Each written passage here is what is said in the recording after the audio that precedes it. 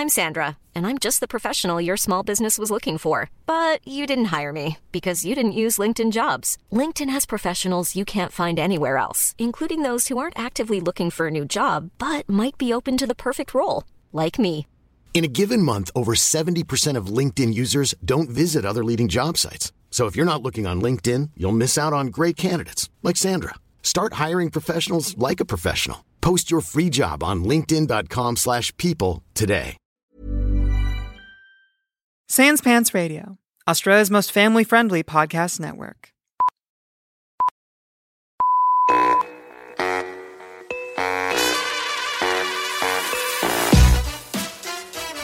Hey everyone, welcome to Bookish. I'm George DeMorellis. This is a show where we ask you what's your story and what does it say about you. Today on the show we have a person of many talents, started off in journalism before going into become her own entrepreneur, starting with a kid's book and then ending up creating a multinational, I guess, empire of hot sauce called Shit the Bed. You might have heard of it. And her name is Renee Bunster. How you doing, Renee? How was that intro? Oh, George, that was great. I should tell anyone listening, I put a lot of pressure on George. I said, you got to know who I am before I come on. You are not allowed to start podcasts by saying, hi, Renee, tell us a bit about yourself. Oh, if I get that on a podcast, I hang up and I pretend that the internet dropped out and I just go. You've actually done that before?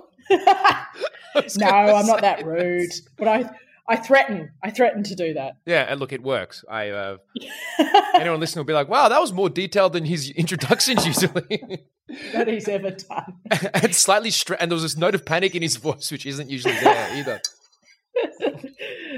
It's because, I was a television journalist for many years. So I've been in front of the camera, behind the camera. I've done radio. I've done all of that. I've had to write the bios. I've been the one who's had to do the research. A guest will be coming on a show, so I'll have to do heaps of research and write this perfect little intro for the presenter that the presenter can just go, oh, don't I sound really great? And like, I've done lots of research when it was me out the back who did all the work. And when I go on shows and someone hasn't even done 5 minutes of research, nah, I'm done. But, George, you've done it. We can continue. We can continue. I've passed. Okay, the first test is passed. I feel very relieved. No, that's so. Because how long were you in the journalism? Like, is that actually what you like? Did you study journalism in? Yeah, I went to the Academy of Performing Arts in WA, the WA Academy of Performing Arts. I think that's the only way you're allowed to say that. Yeah, our most successful. It's called Whopper. Yeah. And I was in the soda school. It sounds like burgerology school. Hugh Jackman is our most proudest alumni. He was in the musical theatre department, and he now comes back and like donates money to the uni. He's such a legend. Yeah, but I did broadcasting, and so that was like in the 90s. So I've had my finger in this pie for over 20 years now. Right. Well, I mean, that's because your finger's not in the pie quite as much now, right? When I used to work at Reuters, international news agency in London, and there was a woman there who was a former lawyer who'd become a journalist, and she said, every day I use my legal skills, basically to help the company not get sued when idiots like you defame people, Renee. Ha, ha, ha. And we used to laugh about how she had this amazing legal experience. And now in my hot sauce business as an entrepreneur, I use all of my communication and journalism skills every single day. Like right now, I'm broadcasting and sort of promoting the hot sauce, but using skills that I've had from this prior life. So it's never a waste. You know, some people say to me, oh, don't you wish you started making hot sauce 20 years ago? I'm like, no, because I wouldn't have had all these skills that are helping me to promote it now. So yeah. I mean, who's asking that? It's, like, think about how much the perfect timing is of the moment where you come up with it. It's my dad, George. Okay. It's my dad. Yeah, Dad's like, if you had started, you could have, that was just a waste of time, wasn't it? All that stuff in London. No, Dad, it was fun. It was good fun. Wow. I mean, I'm getting an insight immediately into maybe where some of your drive might come from as well. The dad.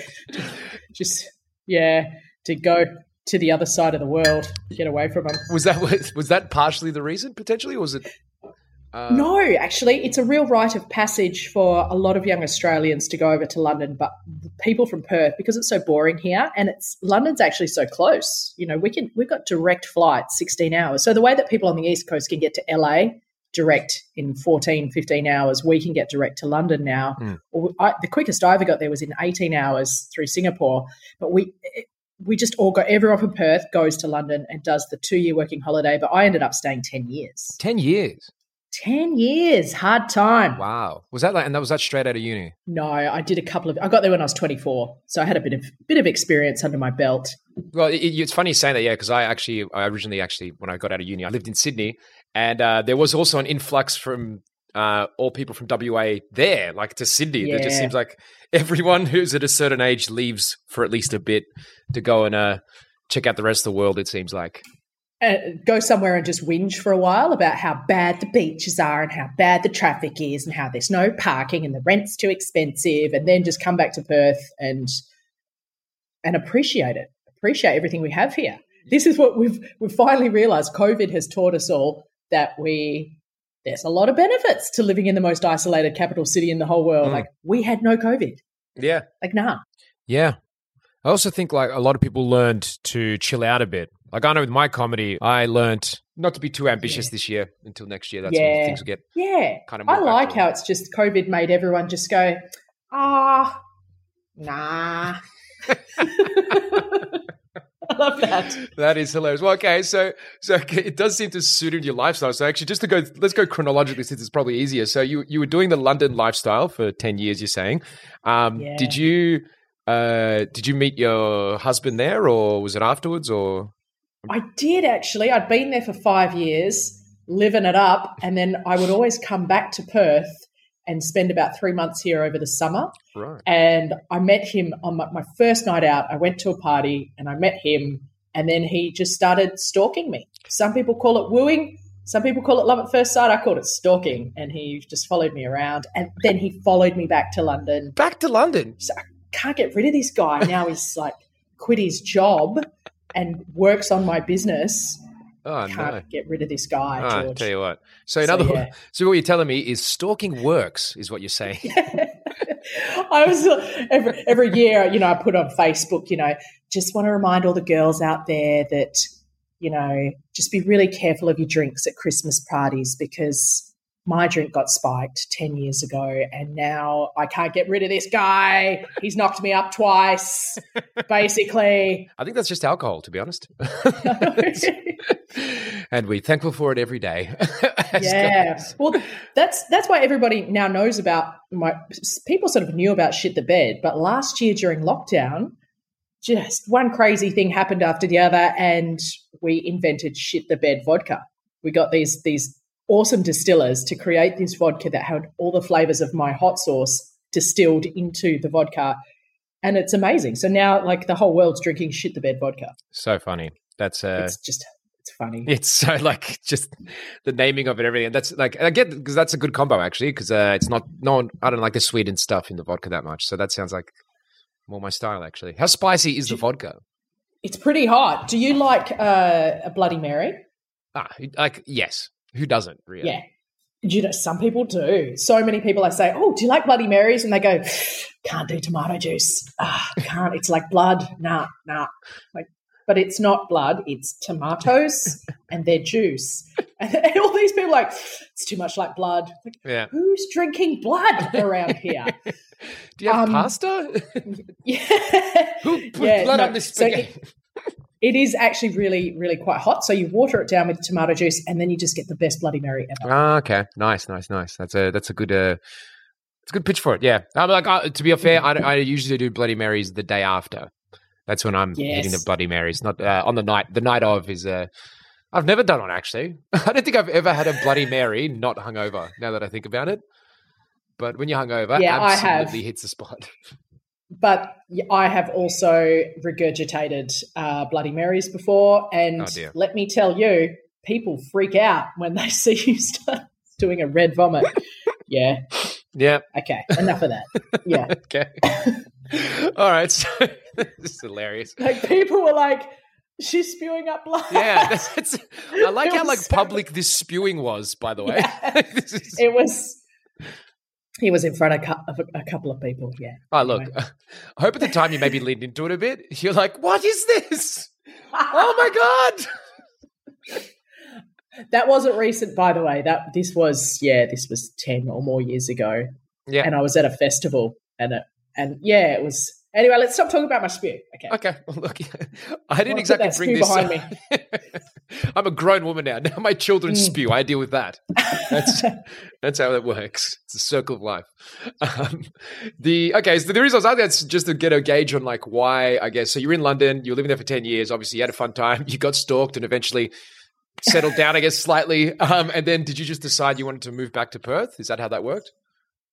Yeah, we've got this expression, leave the party while you're still having fun. So we left London, we were still having a ball, but we could actually see that the economy in Perth was pumping. Mm-hmm. This was back in about 2012. Yeah, so this works out to be, it was such good timing. Came back here, I made this batch of hot sauce and it turned out sort of too hot or it wasn't that good. So I gave it away and then everybody just started throwing money at me for it, like $15 for a tiny little bottle.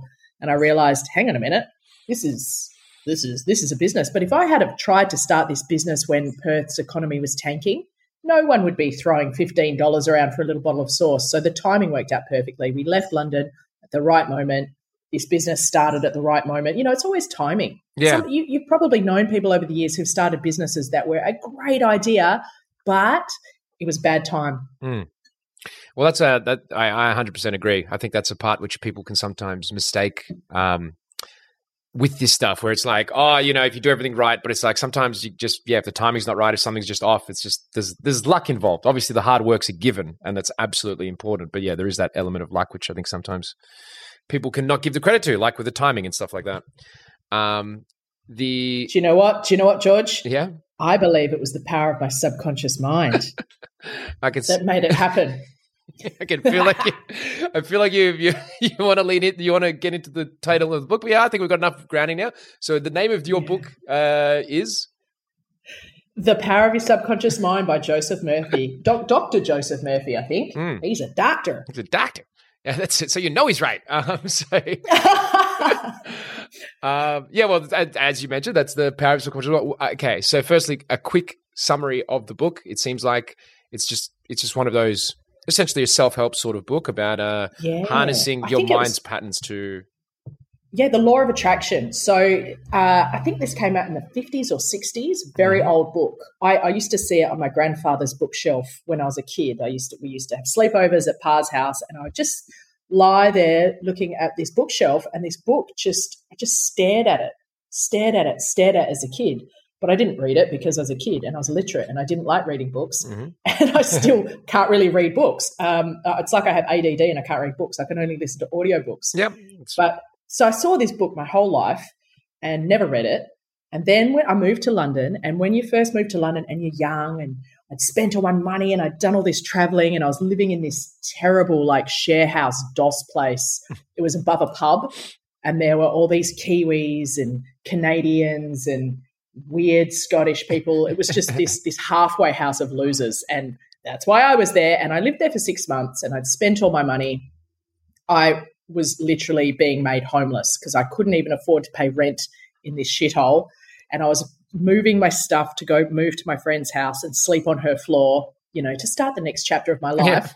And as I was sort of grabbing stuff out of this bar, I looked up and there was this shelf full of books and crap and stuff. And The Power of Your Subconscious Mind literally fell off the bookshelf and hit me on the head. And I went, hang on a minute, this is the book that I looked at. I couldn't take my eyes off this book as a child, but I never read it. And then this book has literally fallen on my head. And so I said to the guy whose bar it was, I was like, Andy, whose is this? He's like, dunno, never seen it before, get rid of it. So I took it with me. And I started reading this book when I had no money, sleeping on a floor. All my friends in London who... They all had jobs where they earned about 40 to 60 pounds a day, which that was the economy back then. If you worked in a bar or worked in a clothes shop, 40 to 60 pounds a day.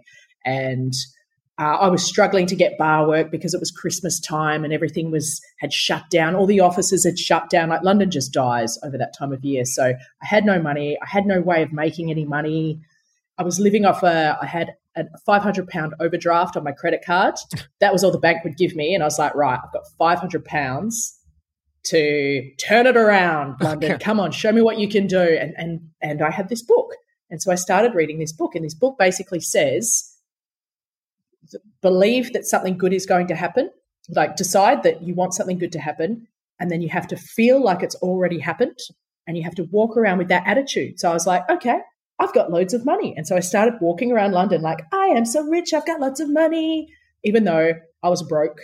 I was broke, living on a floor. I could hear my friends like not bitching about me, but like whispering about me in the other room, like, what's going to happen when her overdraft's done? She's going to have to go home. Her parents will have to buy her a ticket. Like all my friends are getting worried about me.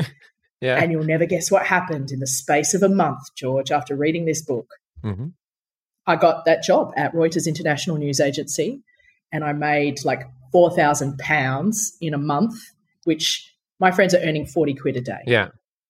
40 quid a day. Like, what is that? 200 quid a week. 200 to 300 quid a week they're bringing home. I start making 200 to 300 quid a day and paid off all my debts, put down a deposit on a flat. Like I basically went from like the brokest person ever to the richest person out of everyone in the space of a month because of that book. Amazing. The book just told me like, don't worry about your problems. Think about how good it's going to be when everything's sorted out. So And it worked.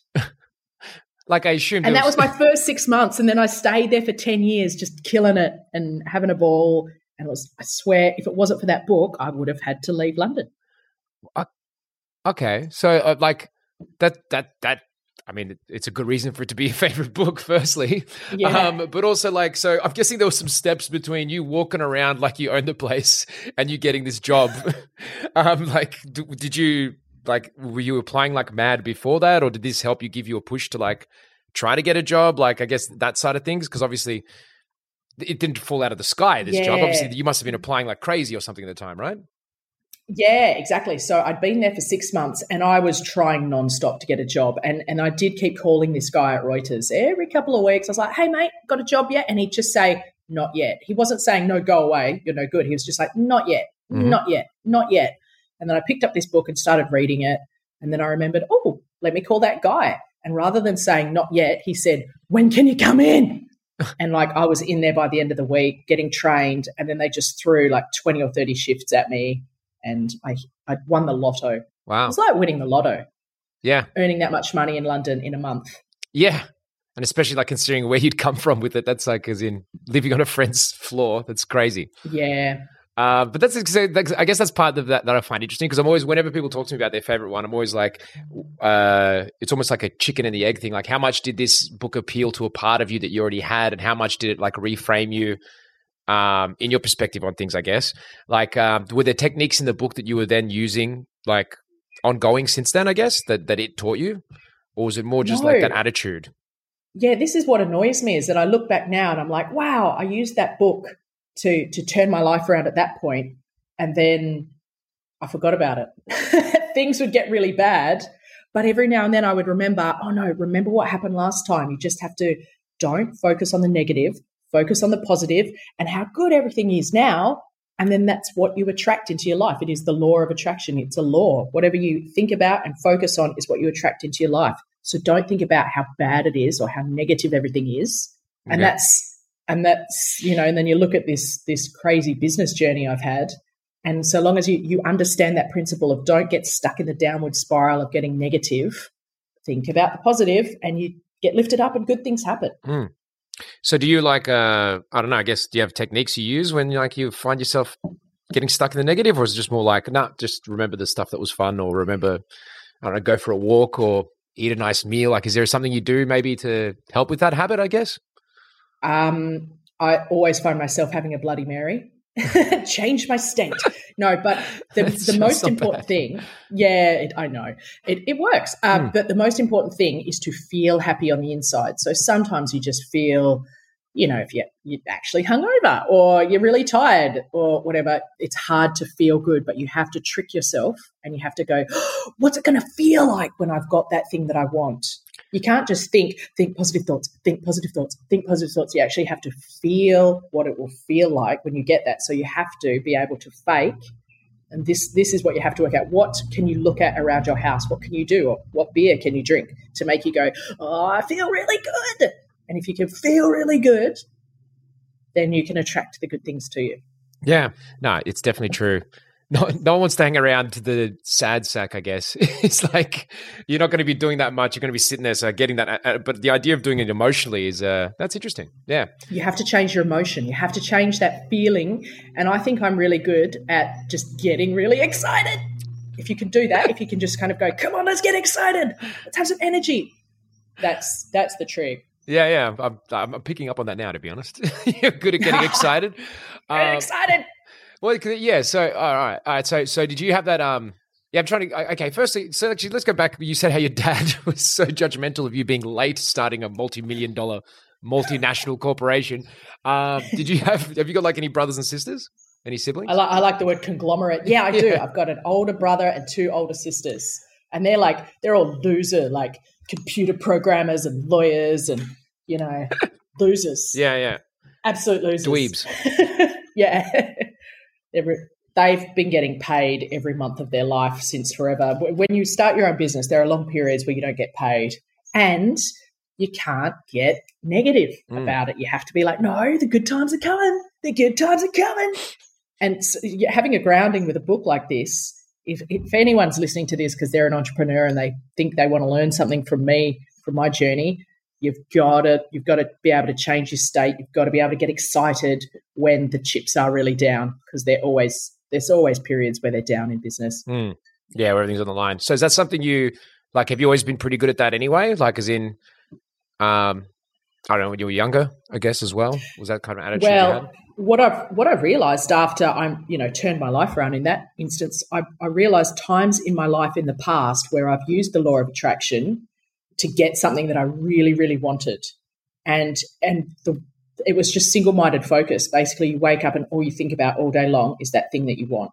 And that's where you've got to make sure it's a good thing that you want. So, for instance, I got into the Academy of Performing Arts when I was 18.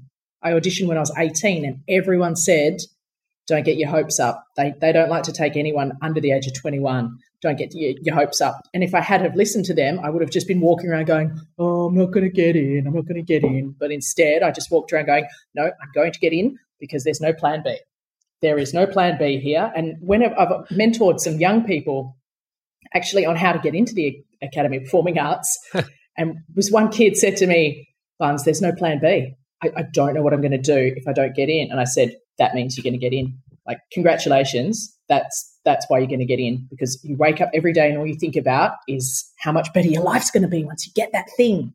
And so I've realized, times in my life where if you're just single-mindedly focused about that one thing that you want and you feel good about it and you're a bit excited about it, once I get it, it's going to be good, then you will attract that to you. No, that's, that's a very... You're right. This is very much that rule of attraction sort of mental attitude thing. I guess I just find it interesting because, like, I probably, just go from a personal point of view, I've probably struggled to have that level of focus. So for me to do it, it's very much it requires a conscious effort, and it does work. Like when you try to be like, okay, just remember, what are you doing this for? Like that kind of attitude, being like, just remember why, and like get yourself into that mindset.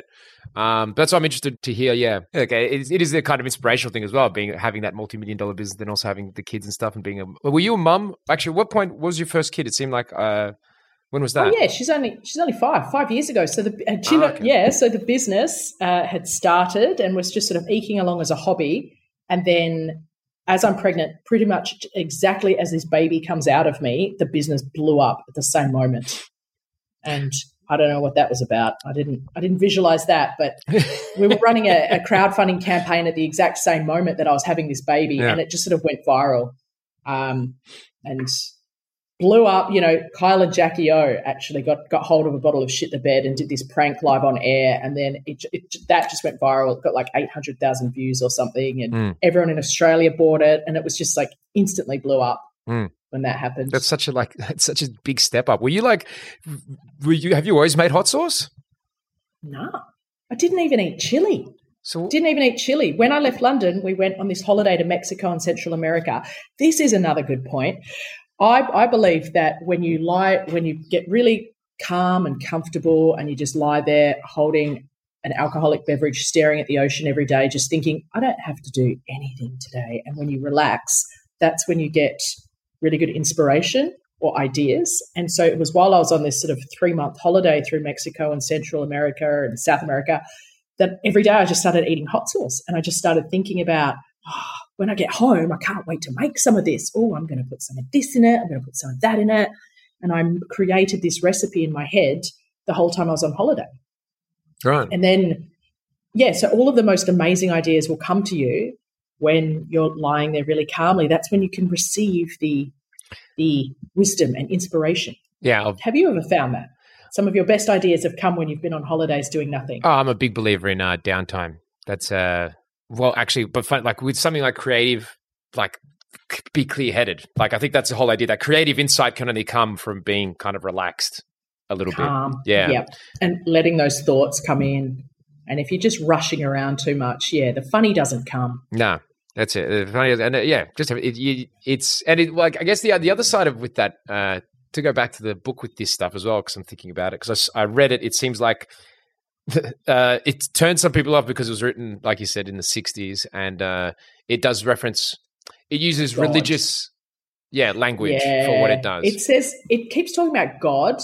Mm-hmm. And people think, oh, no, this is Christian. They're talking about that one omnipotent being up there. But the word God, and this, the sooner that you understand that a lot of people use the word God in reference to their higher self, their personal sort of spiritual guides that follow them around, that's their God. And it helps them blend in with the Christians and everyone else to use this word. And that's why he would have written it like that back in the day, rather than saying, oh, your spirit guides or your imaginary friends that follow you around. But he says God, and then everyone's like, oh, yes, I've heard of this God thing. Let's just believe in that one person. But you've got to understand that everyone's got their own personal God that follows them around and puts those funny ideas into your head. Yeah. And that's it's not one guy. It's not one guy. Everyone's got their own gods. Yeah. Well, I get like, it's interesting it says that because, I've read a few things about like that, the concept of, because, saying essentially the subconscious in many ways is God, I guess, in terms of that's the part that will attract, will repel, will do the stuff that you don't really understand and stuff. Like it's operating on a different level. Yeah. The thing that you don't understand, like the thing that said to me one day, make one called shit the bed. Make it really hot and call it shit the bed. And I'm like, that's really funny. I'm going to do that. I don't know who's told me to do that, but I'm going to do it. That was God. Yeah, that's exactly. Yeah, God spoke to you directly. That's all that God speaking to you directly is being that. And it's funny you say that because you're open to it as well, obviously. Yeah, because I was just lying there. I was lying there on a sun lounge in Indonesia, just going, what am I drinking a bintang? Just going, what am I going to do next? What am I going to do? Make one called shit the bed. I got to say, your subconscious speaks to you really creepily a little bit. Make one called shit the bed. And you should, when you go on that podcast, talk about this book and you'll help people. Well, don't talk about Anthony Kiedis' scar tissue. That won't help anyone. That's a good book. It is a good book as well. I was going to say, that's not I haven't read it in a long time, but I love that. That was probably the best autobiography I've read. Yeah, I reckon. Ever. I listened to it and like tears come out of my eye when he says things like, so we shared the bill with Pearl Jam and Nirvana and like Porno for Pyros and Red Hot Chili Peppers, just a little gig in LA back in like 95 or 96. And I'm just going, could you imagine being in that gig? Yeah. Pearl Jam, Nirvana and the Red Hot Chili Peppers. And it was probably like $2 to get in. It's just the grunge scene. Yeah. Anyway, we're not here to talk about that book. Oh, look, it's we're open to talk about anything. It's all about getting insight into you as well with all this stuff. So, it's fine. I'm Sandra, and I'm just the professional your small business was looking for. But you didn't hire me because you didn't use LinkedIn Jobs. LinkedIn has professionals you can't find anywhere else, including those who aren't actively looking for a new job, but might be open to the perfect role, like me. In a given month, over 70% of LinkedIn users don't visit other leading job sites. So if you're not looking on LinkedIn, you'll miss out on great candidates like Sandra. Start hiring professionals like a professional. Post your free job on linkedin.com/people today.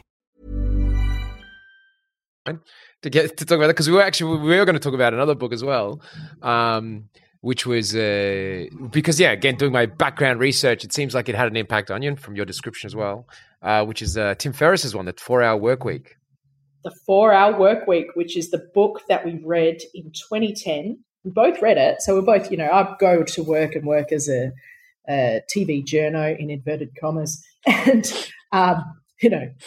there were televisions there and cameras, but we didn't do much journalism. Yeah. But, and my husband, had a hardcore office job, and we read this book, and this book basically proposes this tantalizing notion that you can create a business online and all the work gets done by people in remote locations, and you can just lie on a beach drinking cocktails while the money just flows in. So we set up this business, which was making personalized children's books. So you could log in online and plug in what your child looks like and things that they're interested in. Like my child likes horses and football and tennis. And then this completely unique, one-of-a-kind book would spit out, and it would get printed in Australia or the UK, and we could just lie on a beach anywhere earning money. And we did. We actually made that happen. But it was Tim Ferriss's book that made us do that. So that was literally a life-changing book. Yeah, that's like I'm impressed by that idea as well. Like, how did you guys come up with that? It's a good idea. The kids' book. Yeah. We read a book. I don't know why we started reading this book. We didn't even have children, but it was called Battle Hymn of the Tiger Mother. And it's about this Asian woman. She's American, Amy Chua, I think her name is, and she raised her children in the Asian style, which is where you're just really mean to them and you make them do heaps of maths and you make them do, like, it sounds racist. It's like, is this book racist? And you read it and she's like, no, this is just what Asians do. Like, it was really interesting. And we thought, well, what about that principle but for little kids? So you can give them this book that kind of nudges them in the direction you want them to go in. So rather than yelling at them like, come and do your bloody violin, she's like, hey, how about you read this book where the kiddie really has fun playing musical instruments? And there was a theme in the book, which is she tries it and it's not very fun. So she wants to give up, but, the dog says, no, come on, keep going, because nothing's fun unless you're good at it. And so kids, when you start trying to play tennis or something, it's really hard. You want to give up because you're not good at it. So it was just about persevere until you learn how to do it. And then once you're good at something, then it's fun. Yeah. But Amy Chua's way was by like torturing her children and being really mean to them. She would threaten to throw their toys out. She'd be like, either you do that or when you get home, all your toys won't be here. Oh, wow. Okay. Good book. Funny book. Yeah. Seems aggressive, I guess. It's definitely. But it worked. I think one of her kids is a concert pianist now or something like that. That's true. That's a classic thing with the kids, right? How do you give them the appropriate push? But we're actually going down. It's funny because it's still got that same sort of drive, sort of single-mindedness, obviously. But you were trying to frame it in a kind of more positive way with your book versus what Amy Chung had done with hers. Yeah. Did you have that, like, so you mentioned how your older siblings were like a bit more generic, but like obviously skilled in what they were doing, but more the classic life path. Were your parents like pretty forceful with like guiding people that way, or were they like do whatever you want? Or it sounds like your dad might have been a bit more strict. Yeah, they were pretty much like, just don't end up on the pole. All right. Let's see how you turn out. No, my parents have been awesome. And the reason why I kind of got into this, they've got a winery and they were making wine. And it wasn't until Mum listened to God one day and she put a chili in a bottle of wine and she made this chili wine. And nobody had ever tasted chili wine before, and it sold its tits off. And then all these chili festivals started popping up around Perth. So they all of a sudden found themselves having this roaring business because they put chili in wine. And so when I came back and I'm like, I really like hot sauce, and Mum said, oh, you wouldn't believe how much money people pay. Like, the hotter you make it, the more they pay for it, Renee. And I was like, you don't say, Lee. And then And then this happened. So they kind of paved the way for me a bit. Oh, right. That's interesting. Yeah. It's almost a family biz making spicy products. Yeah, and now you've done it totally was. And then you've done the spicy vodka now. So it's really like lining up perfectly. It is. Yeah, it's weird. Life is weird. But, it's subconsciously, maybe I wanted to get into the family business. Maybe I wanted to spend more time with my parents. Maybe I wanted to have something more in common with my parents after having not seen them much for 10 years. So that could have been something God said to me. Definitely. Like that's it's true. Like that it's who can unpack exactly where one ends and the other begins, I guess, in that sense. Like, because I've read the 4 Hour Work as well. It's great. And the picture it paints is like quite inspiring in that sense. And it's impressive. You and your husband both were like, yeah, let's do it. Let's do this. Yeah. But you know what Tim Ferriss doesn't tell you? He doesn't mention he doesn't tell you that in order for a business to grow, you need more money. So all of that money that was coming in from the books that we were spending on, 50-cent margaritas in Mexico, we were having a great time. But then once we came back to Perth and we realized, right, we need more money out of these books because beer is really expensive here. Okay, well, we're going to need to make more books. Oh, well, that means that we can't take the profits and spend it on beer. Because we've got to use those profits to make more books, to make this business grow. And that's the first lesson you learn in business. If you want it to get bigger, you need more money to set these things up.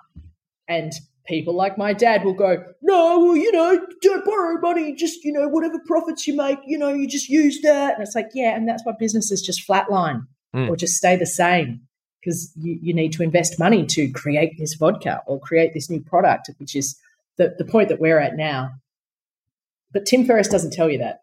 He's just like, yeah, no, everything will just be fine. Just go for it. I think, yeah, well, look, I think it comes down to how big you want the thing to be as well. So it sounds like if you were happy to sit on that beach and keep sipping those 50-cent margaritas, you actually were in a good place, right?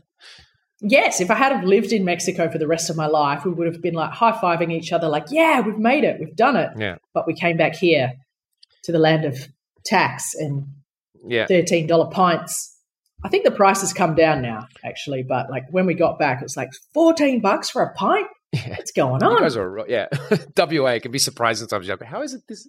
Yeah, no, that's okay. So so did you? It's just funny because you came back obviously. So you were kind of like done, like not done obviously, but like you kind of wanted to settle down a bit, have a bit of a base of operations, and is that like what was the attitude? It was actually at the age of 33 or so to pull yourself away from London, where just having so much fun, but we did have to pull ourselves away because we realised it was time to buy a house, settle down, start putting the roots down to get things done in time. And I've seen other friends who stayed a little bit too long in London, got back a little bit too late, and there's just too much work to get done whilst still trying to have babies. And, it's just life, man. Life with a Y got in the way. Well, look, it sounds like it worked out pretty well because you came back and obviously started this business and doing great. Did you, but I guess one of the things I'm noticing with this though is because like, as you mentioned at the start, I've been trying to chat to you for like a year, more like 6 months, whatever. Yeah. Because you have a habit of going off grid a little bit or going somewhere where maybe Wi-Fi is a little bit harder to hit. Is that, do you like disengaging from all that stuff, I guess, a little bit? Is that part of the lifestyle you wanted with your husband, just to be like, I want to go somewhere and be a bit more chill rather than just... I want to spell life with an I, not a Y. Yeah.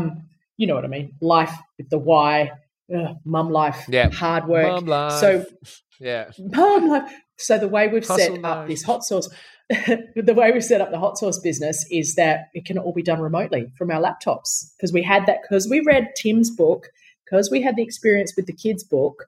We thought, all right, well, the next business, let's make sure that we're not tethered to an office or to staff or to the factory or to anything like that. So the way we've set it up, we can literally just pack up our laptops, go in a caravan and go and live wherever we want and get the work done.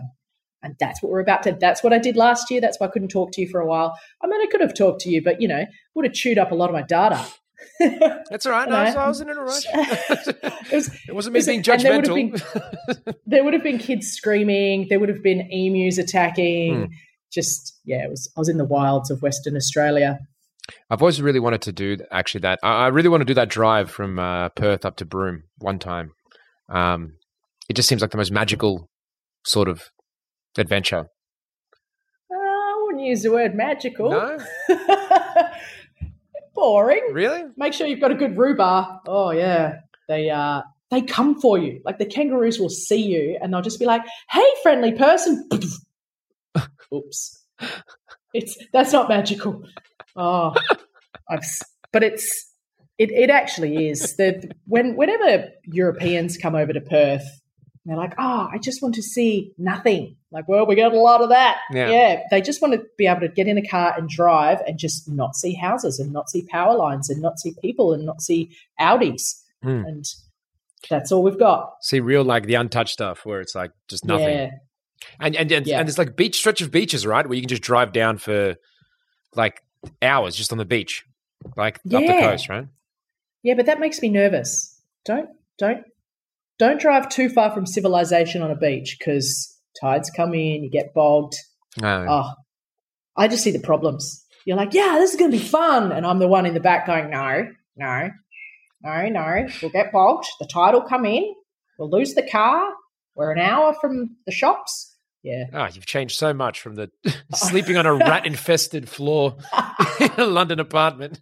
But to go back to the getting out and getting away from civilization in some ways. Not civilization, obviously, you're still living in a house and all that stuff, but that desire, I guess. Because some people want to travel and they want to see different cities and stuff, but it sounds like you really like that rural living a little bit or something a bit quieter. Is that an accurate guess or is that... Yeah, well, we went to Broome last year for a couple of months and the goal was to just keep going. But then there were COVID question marks and Broome was just awesome. Like you just go, what was that noise? And you walk over and look through a fence and there's a massive crocodile just being kept in a cage just in suburbia. And you say to people, the locals like, excuse me, are there massive crocodiles in that pen? They're like, yeah, that's the old crocodile farm. They can't be bothered moving them, so they just left them there. Sometimes we get little baby crocs in our pool, after like hatchling season. I'm like, what the actual F? And it's right next door to a pub. And a few years ago, this guy got really drunk, jumped a fence, ran in there, jumped on the back of this one crocodile called Fatso. Fatso went his leg, like took a big chunk out of his leg. It's just the craziest. It is literally the Wild West. What? And I just love going to places like that and just seeing like, this is where I live. This place is mental. It's absolutely mental. And yeah, everybody drives down the beach and that's just different to city life. So we're going to go do that for a bit. Yeah, it does sound like the polar opposite in a lot of ways from London living with that sort of thing, which is and I got to love like lifestyle wise as well, because obviously you come back to not reality, but like come back to like the busiest sort of city and you're probably running around doing a million things. And then you just go back to like, it's such a big swing in what you do, which I kind of rate, to be honest. Well, there's shit. Yeah. Well, it's funny you saying that like the universe will provide actually to dive back with what we were saying before about like the God and people's different definition being the subconscious, because I think that's the other side of it, which people don't realize when they say God, because it's not just your subconscious. It's more than just you. It's more like if you put that energy out, the world reacts to it, and that's kind of like that same thing. If you know, like I don't know if I'm explaining that properly, but it's more like it's not just you internally that causes these things, but it's that attitude then gets reflected in a million different ways around you. You know, but you're walking down the street and. Like this is a terrible example, but like in London, we'd just sort of been kicked out of this festival. And I said to Matt, there's only one thing I want to do right now. I looked down and I found a bag of weed on the ground. And I was like, what? What are the chances of that? Wow. And then I walked down the street and there was a Rizzler promo girl handing out rolling paper, free pack. Like, who needs Rizzlers? So I was like, what are the chances of that? And then we walked into this bar and it was right next to my friend's house. And the guy said, hey, you're Ralph's friend, aren't you? He left the keys to his house for you. There you go, Renee. I was like, what are the chances of that? Within the space of 5 minutes, we'd walked from that festival in where all the bloody Australians live down south, Clapham. Yeah. Within 5 minutes, I'd found a bag of weed. Someone had handed me Rizzlers and a key to a house. And I was like, oh, the universe delivered. Well, this is the. I can't even believe that happened. That actually happened. I know that's just. Yeah. No wonder you've got this attitude. If that's the universe is doing for you. Yeah, it's like how often? Like that's the best one ever. And my friend Matt that I was with was just couldn't speak. He was just shaking his head like, "Who are you? What what kind of magic is this? I was so up myself for the rest of the night. I was just, I am God. I'm God. I think I'm God. I think I'm God. I made this happen. I've thought about it, guys, and yeah, I'm definitely God. That's. But if anyone's listening to this and they are still listening to this, and you want, so recently I found out about, and because I heard a snippet from a Joe Rogan Experience podcast, more accessible information about the law of attraction and this sort of thing is from Esther and Jerry Hicks. Just go and just do a deep dive on Esther and Jerry Hicks and the teachings of Abraham. So she basically started channeling her God, which they said, we are Abraham, and they've given her all this information. And just anyway, if you want to fall down a hole on this, just go get into Esther and Jerry Hicks and Abraham, and you'll never be the same. Wow. Okay. Yeah. I'm always up for the. Nice. So she channels people. She channels these spirits who all these spirits want us to know is how to use the law of attraction. Really? So that you can get what you want in life. Yeah. It's crazy. That sounds like, so I don't know. No, I don't know about that. Is that something which like she actually channels people? Yeah. It's a collection of consciousnesses, because, when you die, your body dies, but your consciousness lives on. It just, apparently our consciousness isn't afraid of dying. That's why some people just die in their sleep. It's like, oh no, they died in their sleep. What a mystery. You know what? They just decided they'd had enough of this life and that consciousness went on. So she's really helped me to understand that what's actually going on. Why do we have this consciousness in our head? And when you die, your consciousness moves on. And inside all of us, we've lived many, many lives, and that the wisdom from all of those lives is inside us, and you've just got to try and tap into it. And that's why people get inspiration when they're meditating, because this consciousness or memory comes through in little things, and say, look at the ground. There's a bag of weed on the ground. Just look down right now. Anyway, it's a massive rabbit hole to fall down. Esther and Jerry Hicks. Oh man, that's crazy. Yeah. No, I'm finding that very interesting because like I've got I definitely am not against anyone's views on stuff like that. It just, for me, I've got like a bit more of a science. Yeah, like that. Yeah. But like at the same time, I'm not dismissing it in terms of. I think there's a lot of stuff in terms of subconsciously and how that can impact the stuff around us that I totally think can be couched in language of like you said here, we're using the words of God and stuff like that, which are actually probably still, if you really wanted to get down to some technical nitty gritty, can be explained from some sort of science point of view, but it's just not effective. But in terms of actual channeling spirit stuff, I guess that's where I'm a bit more. What are you guys on about? Yeah, I'm not saying in a mean way. It's just like, we all got different views on that stuff. I know. I like to look at them and just go, "Is this really happening?" And then I don't care if she's really channeling or not. The information coming out of her mouth is stuff you need to hear. Just forget whether she's a charlatan or a phony or whatever. The stuff coming out of her mouth is just like, whoa! How do you know that? How do you know that? There's actually a show on Netflix at the moment. I think it's called Supernatural, and they make the really good point that how come everybody who's died and had near-death experiences, how come they all say the same thing? How come they all go towards the light? And then once you go to the light, you see spirits, you see dead people that you've known in your life, and they welcome you and make you feel safe and comfortable, and that they all talk about just feeling love and warmth. And then someone says to them, no, it's not your time, go back. And then they all of a sudden find themselves, trapped in a car or in the hospital bed. Everybody has the same near-death experience. And this is, Esther and Jerry kind of tell you why, because the same thing happens to all of us. You're conscious, like your brain leaves your body and goes up and looks down at your body, and then you decide, oh, it's not my time, I better go back. Right.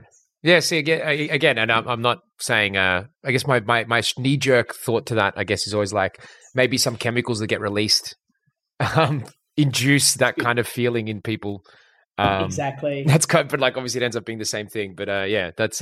But that's in this show. That's the thing in this show. You say, all right, let's look at some of these weirdos. What are these weirdos got to say? And they're scientists. There's one woman who's like, no, like I am a science person. I don't know what they're called. Them science people. Scientist. And she's like, and it happened to me, and I had a near-death experience, and this happened. And I don't know. They've studied everyone who does it, who's had these experiences. It's just fascinating. If you care about that stuff, I think it's called supernatural. Right. Have you ever had any sort of experiences like that? Not that I know, not that I can think of, not that I can remember, but I've always been fascinated with it ever since I was a kid. Oh, really? And that book, I just grew up staring at that book, but I never picked it up and read it. And then the book fell on my head. Literally, some other god just threw it at you. Just for God's sake, just read the damn thing. Stop living on the floor. That was your grandpa. His spirit sent it down. It was probably Pa, yeah. Because it's funny, yeah, I guess. So you're saying you're always into that. I just find it interesting, like, what kind of hooks people in. So I guess if it was on your grandpa's thing, obviously, he at least read it. He had the weirdest books. He had stuff on UFOs and psychic abilities, and I ended up with some of his books, but they were just all stuff you'd call weird. But Pa was totally into all this stuff. The last, I guess, just to go back to the business for a second, I guess, because that's obviously part of your life now. So do you? I guess, firstly, do you have plans now, or is it like the vodka thing, and now you're going to kind of take some time off and focus on that a little bit, or is any more stuff in the future you got planned? So last year we raised $2 million. I see, again, power of the subconscious mind. Who's going to invest $2 million in a silly little shit the bed hot sauce business? The people reach into their pockets. We raised $2 million, and that money is so that we can expand the business. Like I was explaining before, we're making new products. So, there's going to be a range of alcohol. There's going to be a range of new condiments and stuff. So we're busily making new stuff. Right. Nice. Yeah, it's good. Although from what I read, it sounds like even at home, it's not the same kind of work that you were doing a few years ago, just sprinting around, pitching everywhere and trying to get all the money together and sell the product? Or is it kind of just as busy now?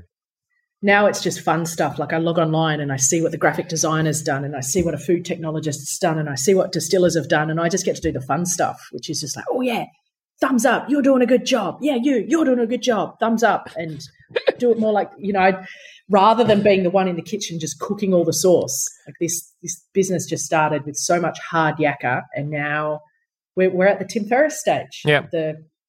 Even though it's never going to be a 4-hour work week. Like that was just such a great title, but utter bullshit. No business is 4 hours a week. Yeah, no, yeah, definitely. I think the idea is just maximize your return rather than, actually aim for the 4 hours a week. Yeah, but he did make the good point of the reason why you can run these businesses is because the new rich, so the old rich, you'd get a pay rise, so you'd get a bigger mortgage, you get a bigger house, you get a car on hire purchase, and you buy all this stuff to impress all the Joneses. But the new rich, they move to Costa Rica and live on a beach and do yoga every day, and their cost of living's gone down. Or you move to Mexico, or you go to Bali. This has only really come about in the last 10 years since the internet has been in our pockets, that having the traditional life that our parents thought was awesome is not the life everyone's going for now. Everybody wants to be able to work from a laptop on a beach. Yeah. That's what we've got. I mean, if you've got that as an option, I think, a lot of people would probably go for that. Start your day with a nice swim, do some yoga. I think that sounds like a pretty good... Well, actually, I was going to say since it is such a part of your company's like lore now, like as in part of the mystique of it, the whole fact that it was called Shit the Bed, and that's what like made it go gangbusters. Like it is a pretty funny little side note. Bonkers. Yeah. And every now and then I remember, and I'll just crack up laughing. Yeah. Like yesterday, I did it yesterday. And just every I don't know, every few months, I'll just start pissing myself laughing because I'm like, this is hilarious. How funny is this? And for ages, I didn't think it was funny. I was like, why is, God just told me to do it. But every now and then I just go, nah, this is so funny. Yeah. I can't believe you guys were on the Hot Wings show. I've actually watched that a few times. So yeah, Johnny Knoxville. Yeah, he ate my hot sauce. Yeah, he didn't have a good time. We got on that, a couple of years ago now. And when that happened, that just gave us so much credibility in Australia because Americans raved about it and loved the sauce. And the world is just so small these days. Yeah. This little hot sauce from Perth can get on this show in America that is literally, I don't know how many millions of views they've had now. They used to get about 30 million a month. It's probably 100 million a month now post-COVID. Yeah. That's wild. It just shows you how much Yeah, it is. Look, you guys, you learned a lot. It really sounds like you've lived a life learning the right lessons at the right time and then implementing them well. I got to say, I'm very impressed. Thanks, George. And you must be pretty. Thanks. You must be pretty happy yourself as well. I got to say, things have gone pretty well. Yeah, I'm pretty stoked. And really finding Jerry and Esther Hicks and their books recently has just reminded me of the process. You know, you think about what you want, think about how happy you'll be when you get that. Mm. So if you're imagining something bad and shitty coming to you and it's making you feel bad, you got to stop and you've got to flip the script, man. Yeah. George, I want you to set a goal right now in this podcast. What's your big, hairy, audacious goal for this podcast? Do you want to get? Is there some white whale you'd love to get on your show? Is there some numbers you want to hit? Stephen Fry. You want Stephen Fry? Why not? Yes, I love him. I've made that joke before. Stephen Fry. Let's put that out there. Okay. Stick a photo of Stephen Fry on your fridge. Everyone starts somewhere, but it's about what goals you set, and if you know you're working towards them, you'll get there. And I guess also being flexible with it as well, right? Eventually, like you said with your book, you're like, actually, no, this path here is probably better for where you want to get to.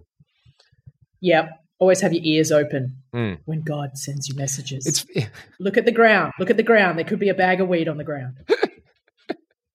We're all searching for that metaphorical bag of weed on the ground. That's beautiful. Yeah. Well, look, thanks so much for being on. You've been, really great. Is there any shout outs, anything you want to give a shout out to in this sentence? Everyone should just go and buy Shit the Bed, the vodka or the hot sauce, which is available. Go to your local IGA and buy some Bunsters hot sauce. And if you don't want to shit the bed, we actually make weaker ones and a delicious barbecue sauce with truffle oil and cacao in it. So you don't even need to hurt yourself to enjoy our products. Okay. I'm pretty sure my brother's bought this. He's a bit of a hot sauce guy, so I'll definitely have a chat to him about it.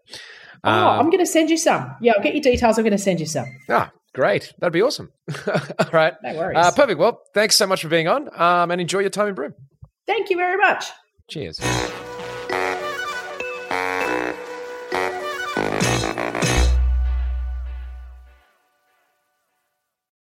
Thanks for listening. If you want to help support this show and all the other shows we do here at Sans Pants Radio, then why not subscribe to SansPantsPlus.com? For as little as $5 a month, you could have access to a whole bunch of bonus shows and content. Once again, that's SansPantsPlus.com.